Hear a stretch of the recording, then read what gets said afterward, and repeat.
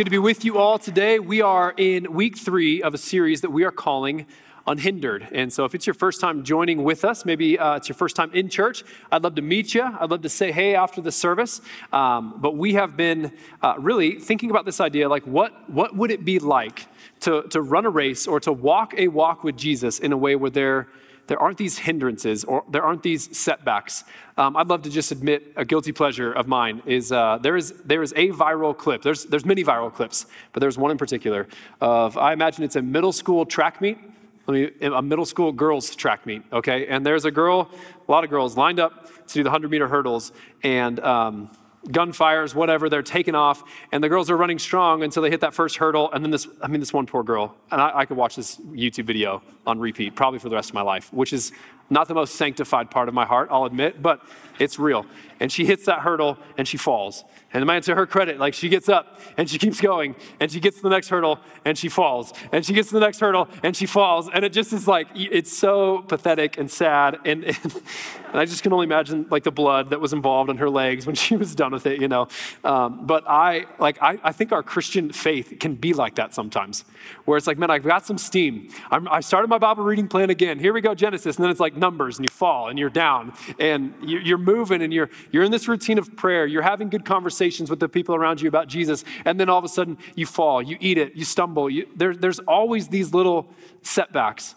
And I know as we've gone through this series, what we've identified is that really nobody in this room is running this perfectly unhindered walk with Jesus. You could talk with people in this room, the saints who've been following him for 40, 50, 60 years. And they're still maybe not as far along as they thought they would be by now. They're still limping in some area of behavior. But could this be a time? Could this January be a season where we're marked by letting go of the things that slow us down? Setting aside every sin that so easily entangles us. Can this be a time where we're marked by a new stride, a fresh step in our faith, if you will? And so what we talked about is this passage out of Hebrews chapter 12, verse 1 and 2, where it's this idea that let us set it aside, lay aside everything that entangles us, everything that hinders us and trips us up, these sins that we have, these different behaviors that we have that maybe aren't inherently sinful or bad, but we're using them to distract or to medicate or to soothe our anxious soul, rather than come to Jesus, who it says is the author and the perfecter of our faith. And last week, we talked about how he is the prize that we're running after. He qualifies us at our starting line. He's waiting for us at the finish line. And praise God, he is walking with us as we stumble hurdle after hurdle. And he's saying, get back up again. Let's keep going. Let's keep running. I'm right there at the finish line. Jesus is who we're after. And any other endeavor that we have as human beings or as Christians to make this a pursuit or that a pursuit that isn't Christ would be folly. He's the only thing with lasting permanence. He's the only thing that has eternal and everlasting life. We're chasing after him.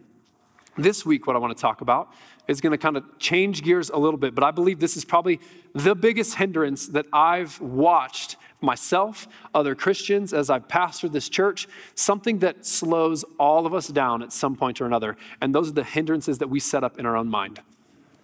It's the mindsets that we carry with us into our day-to-day life. It's the patterns and the ways that we think and the default modes that we kind of slip into in our brains, where we know as Christians that we're meant to take every thought captive and make it obedient to Christ, but our practice does not match what we know to be true. And instead we let lies percolate more into our soul than we ought to. We let things steep into us. We get caught in this pattern where we can't get off the path that we're on in thinking, and we live our life marked by fear, or we live our life marked by anxiety, or we lived our life marked by depression, even though we know that Jesus has gained us victory in these things in the cross by the blood, but we still settle for a mindset that falls short of the life he'd call us to live in. The verse here that I'm referencing is out of 2 Corinthians in chapter 10, verse 4. So if you have your Bible, I'd love if you just open this up in your own Bible in front of you. Even if you have the YouVersion app on your phone, you can open that up. Otherwise, it's going to be on the screen if you don't have anything with you. Paul's writing to his second letter to a busted up church in the city of Corinth. He's trying to encourage them. He's trying to put some meat on their theological chops, if you will. Like he's trying to give them some right understanding. And he's trying to, in this spot, he's correcting them in a couple different areas. but he's defending his own ministry. He's kind of articulating where he comes from when his matters of thought and his matters of preaching the gospel. But he says in verse 4, for the weapons of our warfare. So let's just pause right here and acknowledge that the way that Paul sees the Christian life is in a battle, in a spiritual war. I know that as 2024 post-Enlightenment American thinkers, where everything is mechanistic and linear, and we have a solution for that, and we have inputs to fix that, and we have our standardized testing to make sure that we're checking all the bubbles, moving up and to the right. Paul acknowledges here that it's not just this battle in your head. There is a battle for your soul. You have an enemy that would love to steal, kill, and destroy everything that God has planned for your life. And so we are caught in spiritual warfare. And he reminds us here that we're not waging war according to the flesh. We're not waging war by the world's standards. We're not using human intellect. We're not using crafty speech or human cunning. No, we have to ask for something beyond that. It says the weapons of our warfare are not of the flesh, but we have divine power to destroy strongholds. This idea of a stronghold, especially communicated in this time, it would have been normal for at the center of a fortified city for there to be a stronghold or an even heavily more fortified area and you'd keep all your high officials there. You'd keep your elected people there, your military people there. And it'd be this stronghold that would be taking up residence in the middle of the city to keep something safe. Only we're not talking about a good stronghold here. We're talking about using divine power to destroy strongholds. What is he saying? He's saying that the thought patterns in your life might be a stronghold in your mind. The enemy might have taken up residence as you've agreed with something that's not true, and he now has this fortified fortress in your mind to where your brain is going down this path consistently. So we destroy arguments and every lofty opinion raised against the knowledge of God. And hear this part. This is where we're going to kind of focus for today. And we take every thought captive and we make it obedient to Christ. We take every thought captive and we make it obedient to Christ. One of the favorite books that I've read in the last few years is probably James Clear's Atomic Habits. James Clear in that book, he talks about how you can kind of work your brain in a certain kind of way so that you would take the bad habits that are in your life and you'd replace them with more positive or good habits. And what Clear establishes in this book is that, man, your brain, you can either label it one of two ways. It's either incredibly efficient or it's lazy. Here's the thing about your brain. It loves to create pathways in your life, in your thought, patterns, so that you would walk down well-worn paths in your brain, so that your brain would be functioning as efficiently as it possibly can. This is why, if you scrambled eggs this morning, you probably didn't even think about cracking the eggs, opening them up, whisking them together, putting them on the stove. Your brain just sort of snapped into autopilot. And you're like, I've done this before. I can do it again. That's because your brain carves these pathways to make patterned thought, to make patterned behavior more accessible and less energy using. Have you ever driven somewhere like up to Fort Collins, maybe a 10, 20-minute drive, and you get to your destination, you're like, I don't even think I thought about driving one time. This is kind of horrifying, but it happens, doesn't it? Did I stop at the red lights? Did I use the turn signal? I don't know. I don't remember any of it. This is because your brain wants to go into autopilot to make things as easy as possible. And while Clear talks about this in the power of establishing positive habits in your life, this is also something that is certainly true about the negative habits in your life, the negative thought patterns you have in your life. And so if you find yourself late at night and you look at something that you shouldn't have looked at, and then you find yourself caught in a puddle of shame, well, now all of a sudden your brain, because it's trying to carve a neurological pathway somewhere, is associating your loneliness to your shame. I mean, you just go down the list. As you think, so these patterns, you think about them, you rehearse them, you start to believe them in your heart, and then you start to behave the way that you're thinking. This is why the proverb can say this, Proverbs 23:7. For as a man thinks in his heart, so he is. I'll say it this way. Your thoughts are probably dictating a lot more of your behaviors than you want to give them credit for. The patterns that you have in your mind, they are taking you somewhere in your life. The question that you could ask yourself right now is, do you like where your thoughts are taking you? They're driving a lot of what you do. They're driving a lot of what you behave. A lot of how you believe and think and operate. Your presence, the way that you carry yourself, a lot of that's influenced by the thoughts that you allow into your mind. And so let me ask you this. What hinders your thinking? What hinders your thinking? Because certainly a lot of the problems that we have in our world, if you want to talk about the divorce rate in our world, if you want to talk about the people who live in poverty in this world, if you want to talk about any of these different kind of categories of problems, how many of them are derived from and influenced by horrible thinking patterns? So many. And it's one thing to talk about the thought patterns that we have in this world. I'm asking, what thought patterns do you have in your life? Are you consistently telling yourself, well, I could never because of something in my past? I would never be worthy of because of this. And you need to be reminded today that no, God has separated your sin as far as the east is from the west. Well, God's done forgiving me. I made this mistake so many times. Hold on. It says in Romans that nothing can separate you from the love of God. That even when you are faithless, he is faithful. Do you see how there are so many things that we just allow ourselves to believe? Are your thoughts, if you think about them, are your thought patterns steering more towards temporary things or things of this world? What do I look like today? Do I have enough followers on social media? Am I getting the attention that I think I deserve at work? Or are you steering your mind more carefully towards eternal things, things that will last for forever? Are you wiring yourself to be more selfish? Do they even think about me in this way? Do they even care that I'm feeling sad today? And you're always kind of adopting this sort of victim mentality, thinking about what other people are thinking about you. Or do you instead choose to go, no, I'm going to be more generous, not selfish. I'm going to choose to add value to other people. I'm not going to rely on other people adding value to me. I belong to Christ.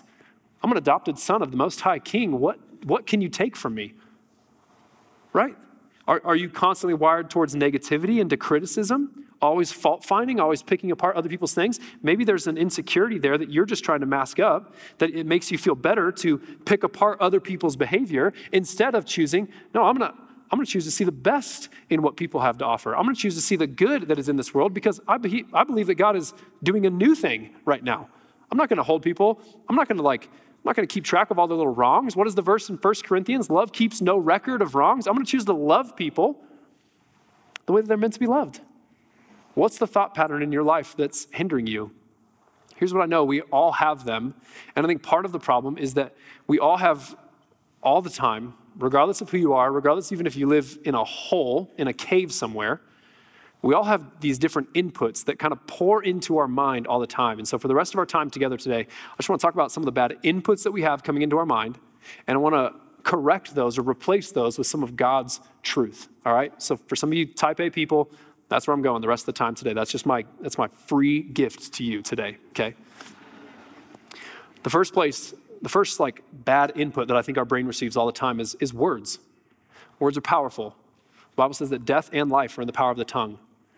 James says that a whole forest can be set ablaze by such a tiny little thing. There are harmful, hurtful things that can wound and that can afflict you for years after they were even spoken. Sticks and stones may break my bones, but words may never hurt me. Yeah, baloney. I'd use a stronger word if I wasn't preaching right now. How many people do you know, how many of you sitting here right now, you are still hindered by a word that was spoken over your life years ago? You're still holding on to something. A parent said something to you. Newsflash, there are no perfect parents. Harper was in first service. She didn't even say amen. I was like, you missed your chance. Like those don't come up often, you know? There's no perfect parents. Katie and I, we have the privilege of sitting down with a lot of couples to do premarital counseling. And one of the activities we work through is going through your family of origin. How did you see your mom talking to your dad? How did you see your dad talking to your mom? How did your parents talk to you as kids? All of these things in our family of origin, they impact and affect the way that we behave, not just as spouses, but as parents as well. How we treat people at work. The way we see things happen is the way that we usually end up reproducing those behaviors in the world that we live in. And so we stop and we go, man, what is this behavior? What are healthy things that you'd love to bring into this marriage? What are some unhealthy things that you'd love to bring into this marriage? I think that is valuable work, whether you need a counselor to do that, or whether you just need some time with the Holy Spirit to go, how am I operating or behaving out of words that were spoken over me or words that I watched be spoken in my household? How am I letting those impact the way that I live? You should do that.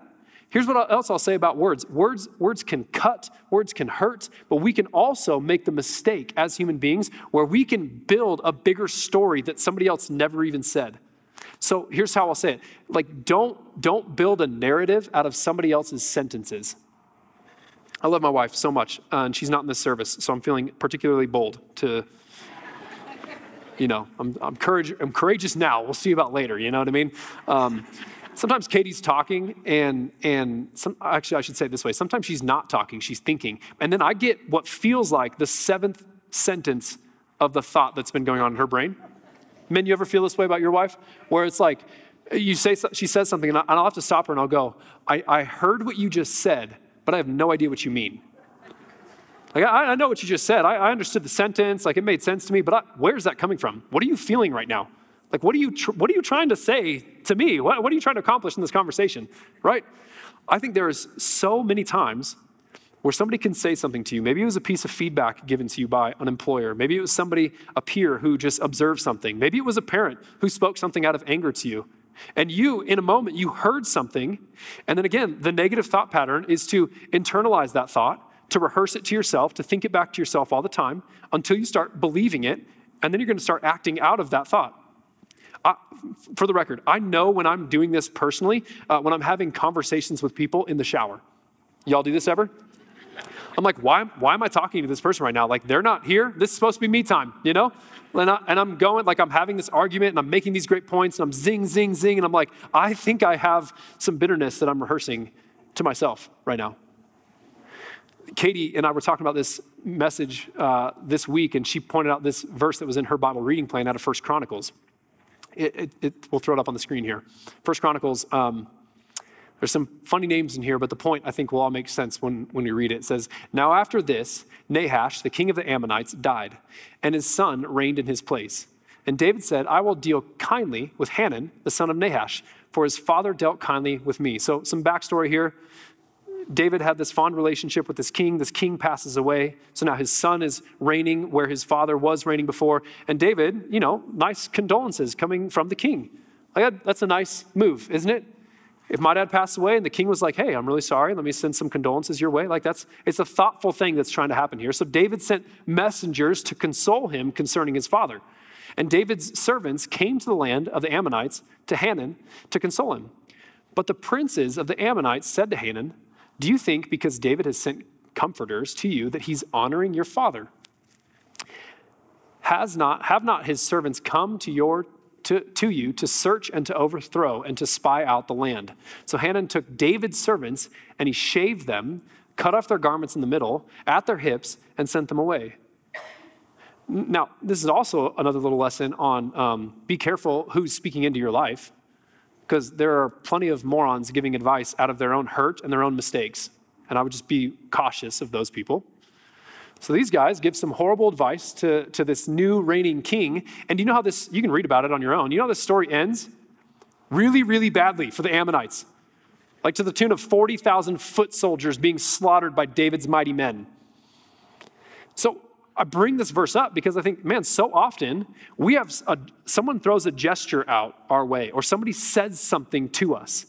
And how often do we as human beings try to interpret the meaning behind that message, or we try to interpret the meaning behind what they're doing for us, and we think we're being manipulated in some sort of way, we're being cautious, and we're thinking, well, they did this, they said that, but I really wonder if they mean this, if they're really trying to get me to do this. And here's what I'll say to you. As early and as often as you can, fight for clarity whenever there's confusion.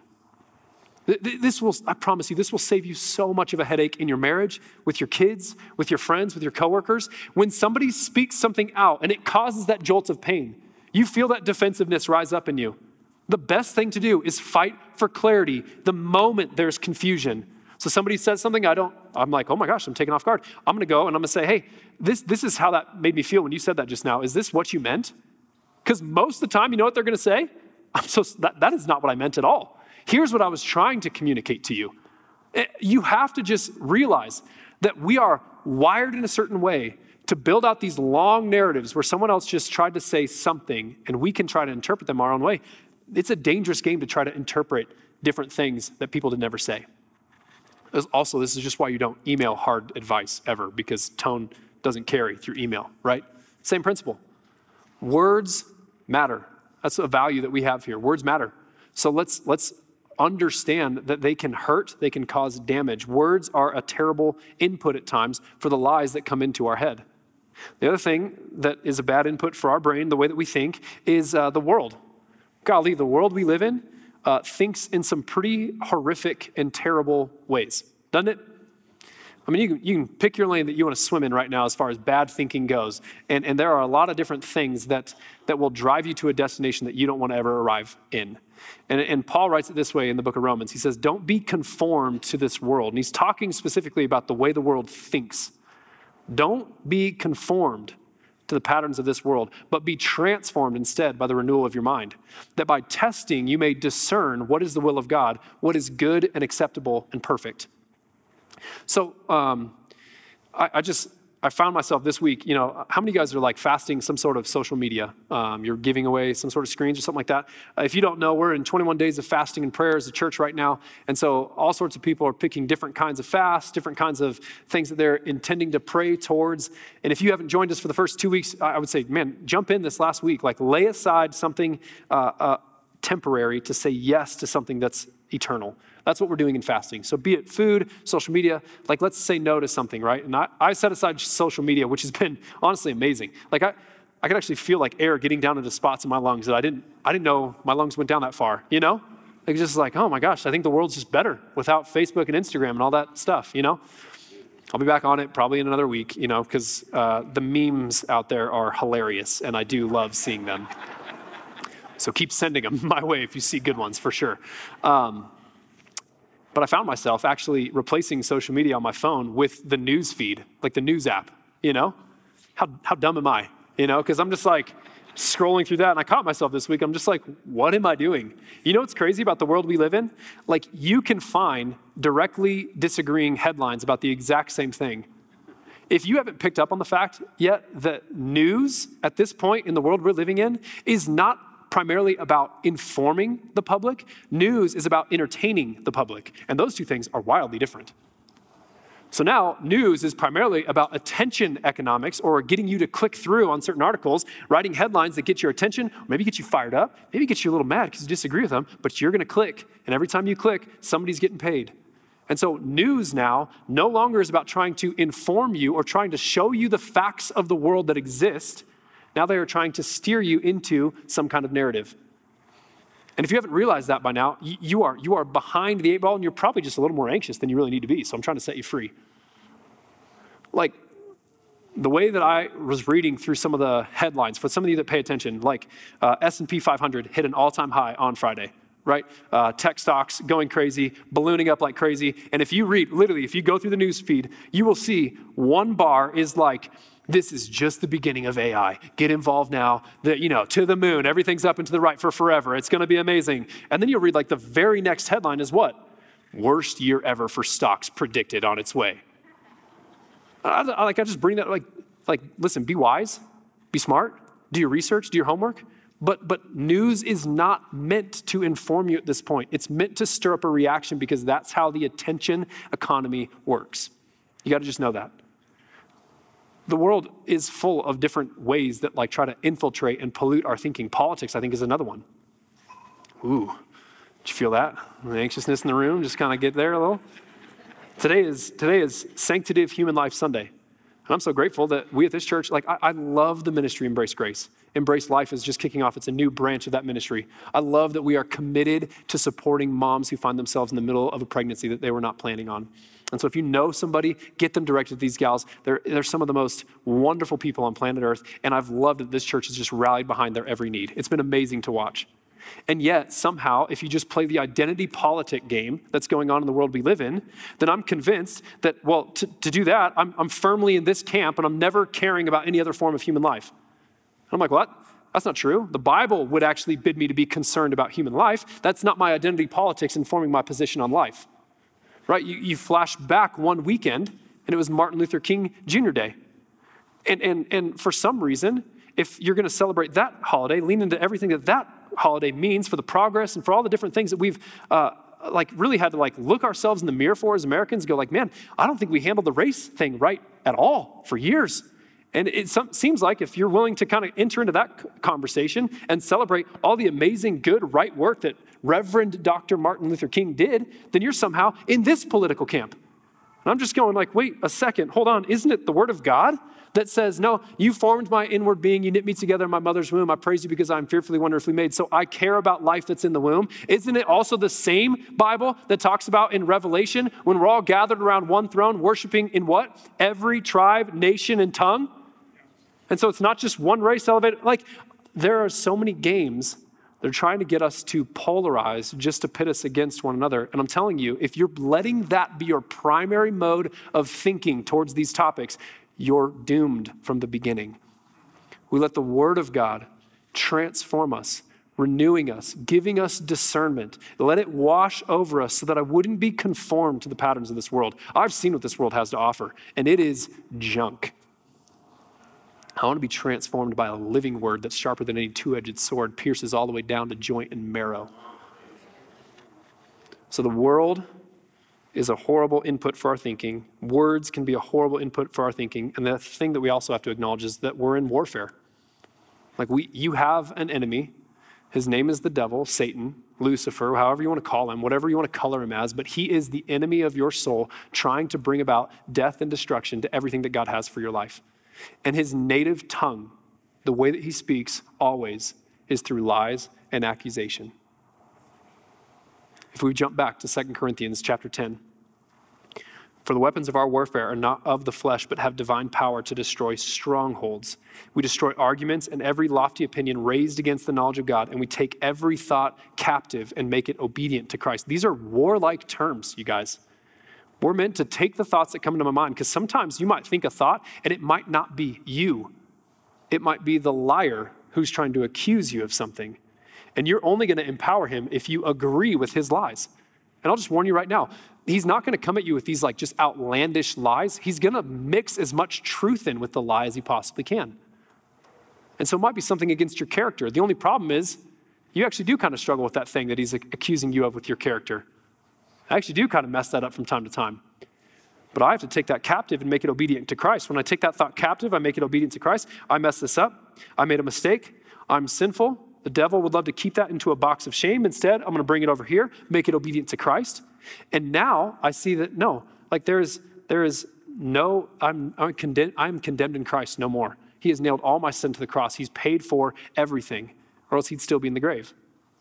And it's this mental work that we have to do, just as much as we can get caught in this cycle of shame, going, okay, I heard this thing was spoken to me, and I'm going to rehearse it in my mind, and I'm going to start believing it in my heart, and that's how I'm going to start to behave. Well, the same pathway is available in the other direction.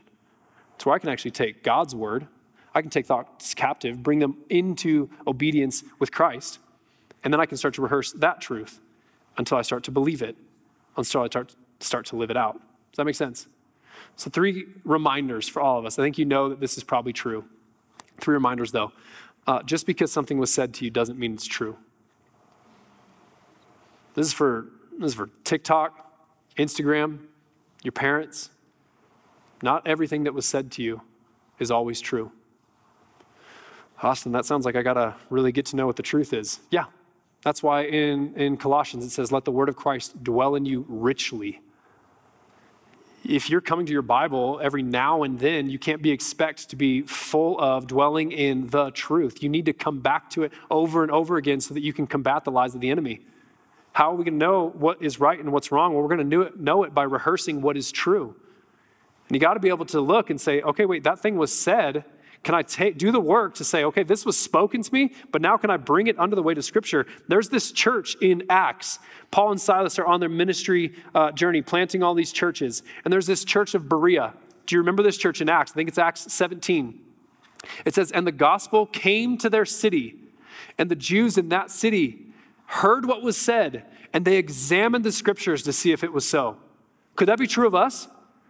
I'm going to hear a lot of different things that are said, but I want to examine the Scriptures to actually see if that is so. Is that true? Is that right?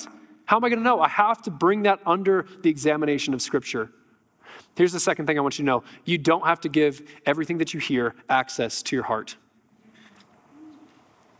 I hope that sets somebody free this morning. That somebody spoke something to you, and the saying is absolutely true. Hurt people hurt people. And so maybe your imperfect parents were just actually doing the best with what they knew how to do. and your dad spoke something out over you in anger. He didn't really mean it in his heart, but it was all he had in the moment, and he lashed out at you. And I want you to be reminded this morning that just because he said it, and just because it hurt, doesn't mean you have to let that settle into your heart. We're gonna let things come into us and renew us. We're gonna let the Spirit of God come and heal the hurts that have happened in our life. We're gonna let things that have maybe settled into our mind far too long, we're gonna let them pass away as God does a new thing. If this is something you struggle with consistently, I would turn you nowhere else than Philippians chapter 4. There's a reason I read this at the beginning of the service too, because I want to piggyback the thought. We rejoice always. We make prayer and supplication to God, asking him that the peace of God, which transcends all understanding, would settle deep down into our hearts. But then he says this, finally, brothers, whatever is true, whatever is honorable, whatever is just, whatever is pure, whatever is lovely, whatever is commendable, if there's anything excellent, if there's anything worthy of praise, what is that next word? Think. Think about it. Spend time in these things. When I asked the question, what hinders you? Maybe you had 47 things pop into your mind. Pick one. Pick one. Hold it under the light of Scripture. And then start to rehearse that. Start to memorize that Scripture. Start to memorize that truth. So that when that lie comes in your brain, you replace it with the truth. And then you do that enough times, you say, I'm done walking on this well-worn path of negative thinking, this line of thinking that's going to kill me, and I'm jumping over to this path where it's going to lead me to life and life everlasting. So pick something, write a verse down, whatever is true, whatever is honorable, whatever is worthy of praise. That's what we should be thinking on. Think about these things.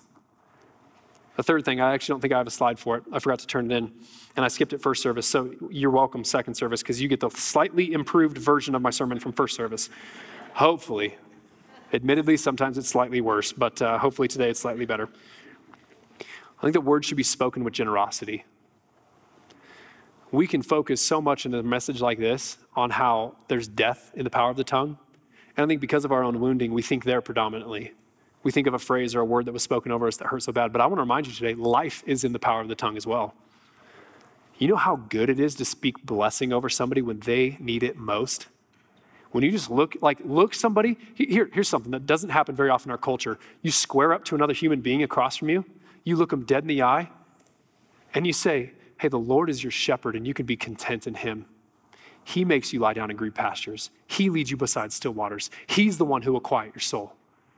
If you just speak, I promise you, parents, this might be one of the most awkward things you ever do, but if you grab one of your little kids right in the face and you speak a blessing over them, that's powerful.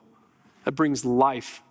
I've been reading a proverb every day. I heard a preacher say, a proverb a day keeps the stupid away. So I'm like, I need as much of that as I can possibly get coming into this next year. Proverbs 25, I wrote it down here, Proverbs 25:11. A word fitly spoken is like apples of gold in a setting of silver. I don't even know what that means, but it sounds good, doesn't it? A word fitly spoken is like apples of gold in a setting of silver. Like a gold ring or an ornament of gold is a wise reprover to a listening ear. I want to be someone who speaks the right word at the right time with the blessing of God on it. That's powerful. So let's not let this whole message just be warning. Let's let it be life-giving as well. Here's the last thing that you have to know. Truth is not just a concept. Truth is a concept. It absolutely is. There's only the truth. There's not your truth. There's not your idea of the truth. There's not your perspective that becomes the truth. There is truth. Truth is real. It is a real principle that we can't get away from. And if you want to try to get away from it, then life will just prove you wrong eventually. Truth is real. Truth's like math. That's why I always just loved math. I hated English growing up because there was a right answer to math. English just always felt subjective to me. You wrote that paper well. What? Okay. What? No, 2 + 2 is 4. I'll take that to the bank all day long. You know what I'm saying? That's what truth is. But truth is not just a concept, everyone. Truth's a person. And his name is Jesus. Jesus had 7 different I am statements. When he made those statements in the Gospel of John is who records them. When he makes those statements, he's not just saying I am like he's giving himself some sort of title. He's literally aligning his identity with deity. He's referring back to the Old Testament where God says, I am who I am. Jesus is using that same phrase, I am the light of the world. those who walk in darkness, they're going to keep walking in darkness until they discover me. I am the resurrection and the life. There is no life beyond this without me. I am the one who brings you into eternal life. I am the door. I'm the gate. He also says, I am the way, the truth, and the life.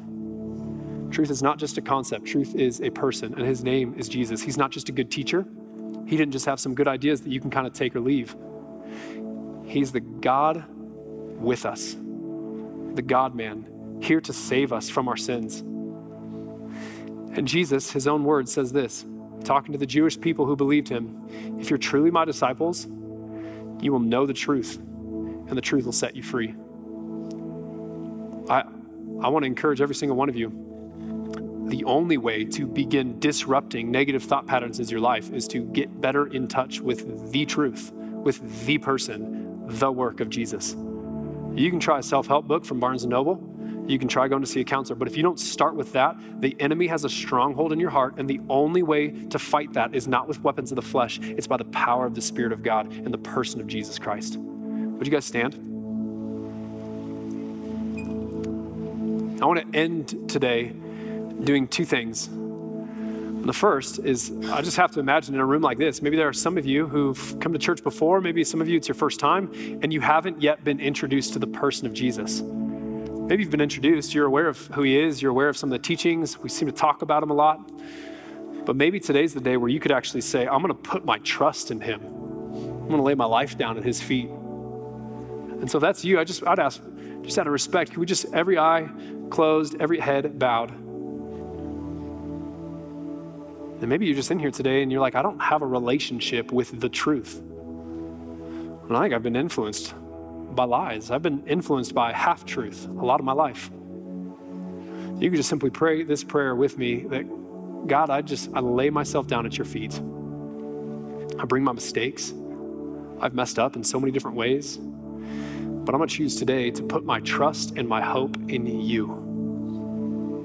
I've reached the end of my own road of trying to save myself. And today I just lay my life down at your feet. I just ask God that you would renew and would you bring a new way of thinking into my mind.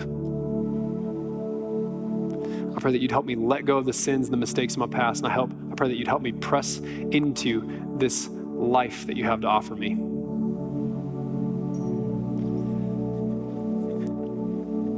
If that's you, that just prayed a prayer like that, maybe you haven't had that conversation before, I'd encourage you first and foremost, you probably came with somebody today, or you're at least sitting by somebody who looks halfway nice, right? I just encourage you, let them know about the decision you just made, because that's the biggest decision of your entire life up until now. And so share that with somebody. Our prayer team is going to be down front. Prayer team, actually, you can come on down now. You talk with the prayer team before you leave. These are my friends. They're going to be up here, and they'd love to meet you, talk with you, talk about what some next steps are for this journey after this decision you just made. But for the rest of us in this room, we made that decision before. I want to ask you this question. Where do you need God to heal your thinking? Where do you need him to heal your mind? Does your mind bend towards selfishness or towards generosity? Towards temporary things or towards eternal things? Towards negative or to positive? Criticism or blessing? And the invitation right now is, if you're like, I think I've been stuck with this negative mindset for a little while, I'd love for us to pray for you right now. And so I'm going to stay up here. I'm going to pray. I'm going to lead us in a prayer. But if you're just someone who's like, man, I need some help with my thinking. I need God to intervene in a supernatural way because I've tried it on my own for a long time. Would you just be so bold in this moment to raise your hand? You can just lift your hand right up.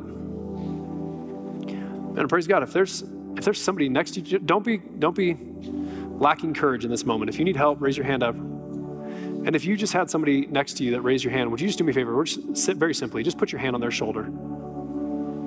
You're just letting them know right now, hey, you're not alone. You're not alone.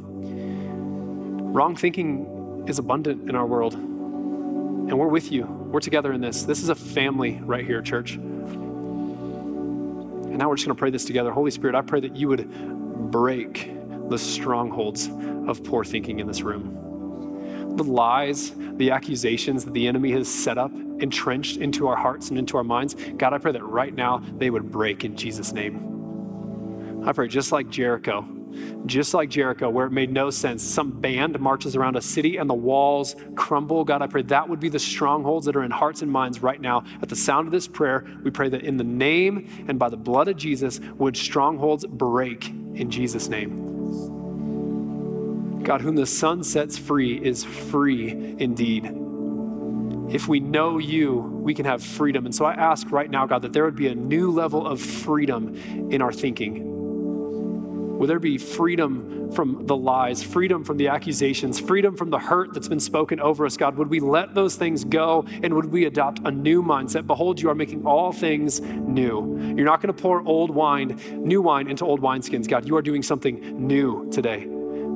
God, would you bury the pathways in our brain, the neurological pathways that we've carved out that are leading us to harmful places? And God, would you draw us like a beacon of light? It's just the picture I have, even in my mind's eye right now. Like there's a path that's being illuminated. Would you help us walk in it now, Jesus? Walk on a new way of thinking, a renewed mind. I pray all this in the mighty name of Jesus. Amen.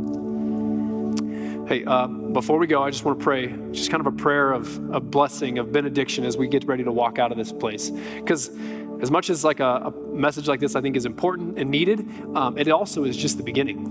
Because now you have to go live your life. You have to set your alarm clock for whatever hour tomorrow morning, and you got to go to work, and you got to do the things that you're used to doing. But maybe this week, maybe everything else would look the same, but your mindset would be different. Maybe the power of the Holy Spirit would be renewing something in the way that you think. And so all of us, just with our hands out in front of us, Holy Spirit, I just ask that you would give us the power to walk in a new way of thinking this week.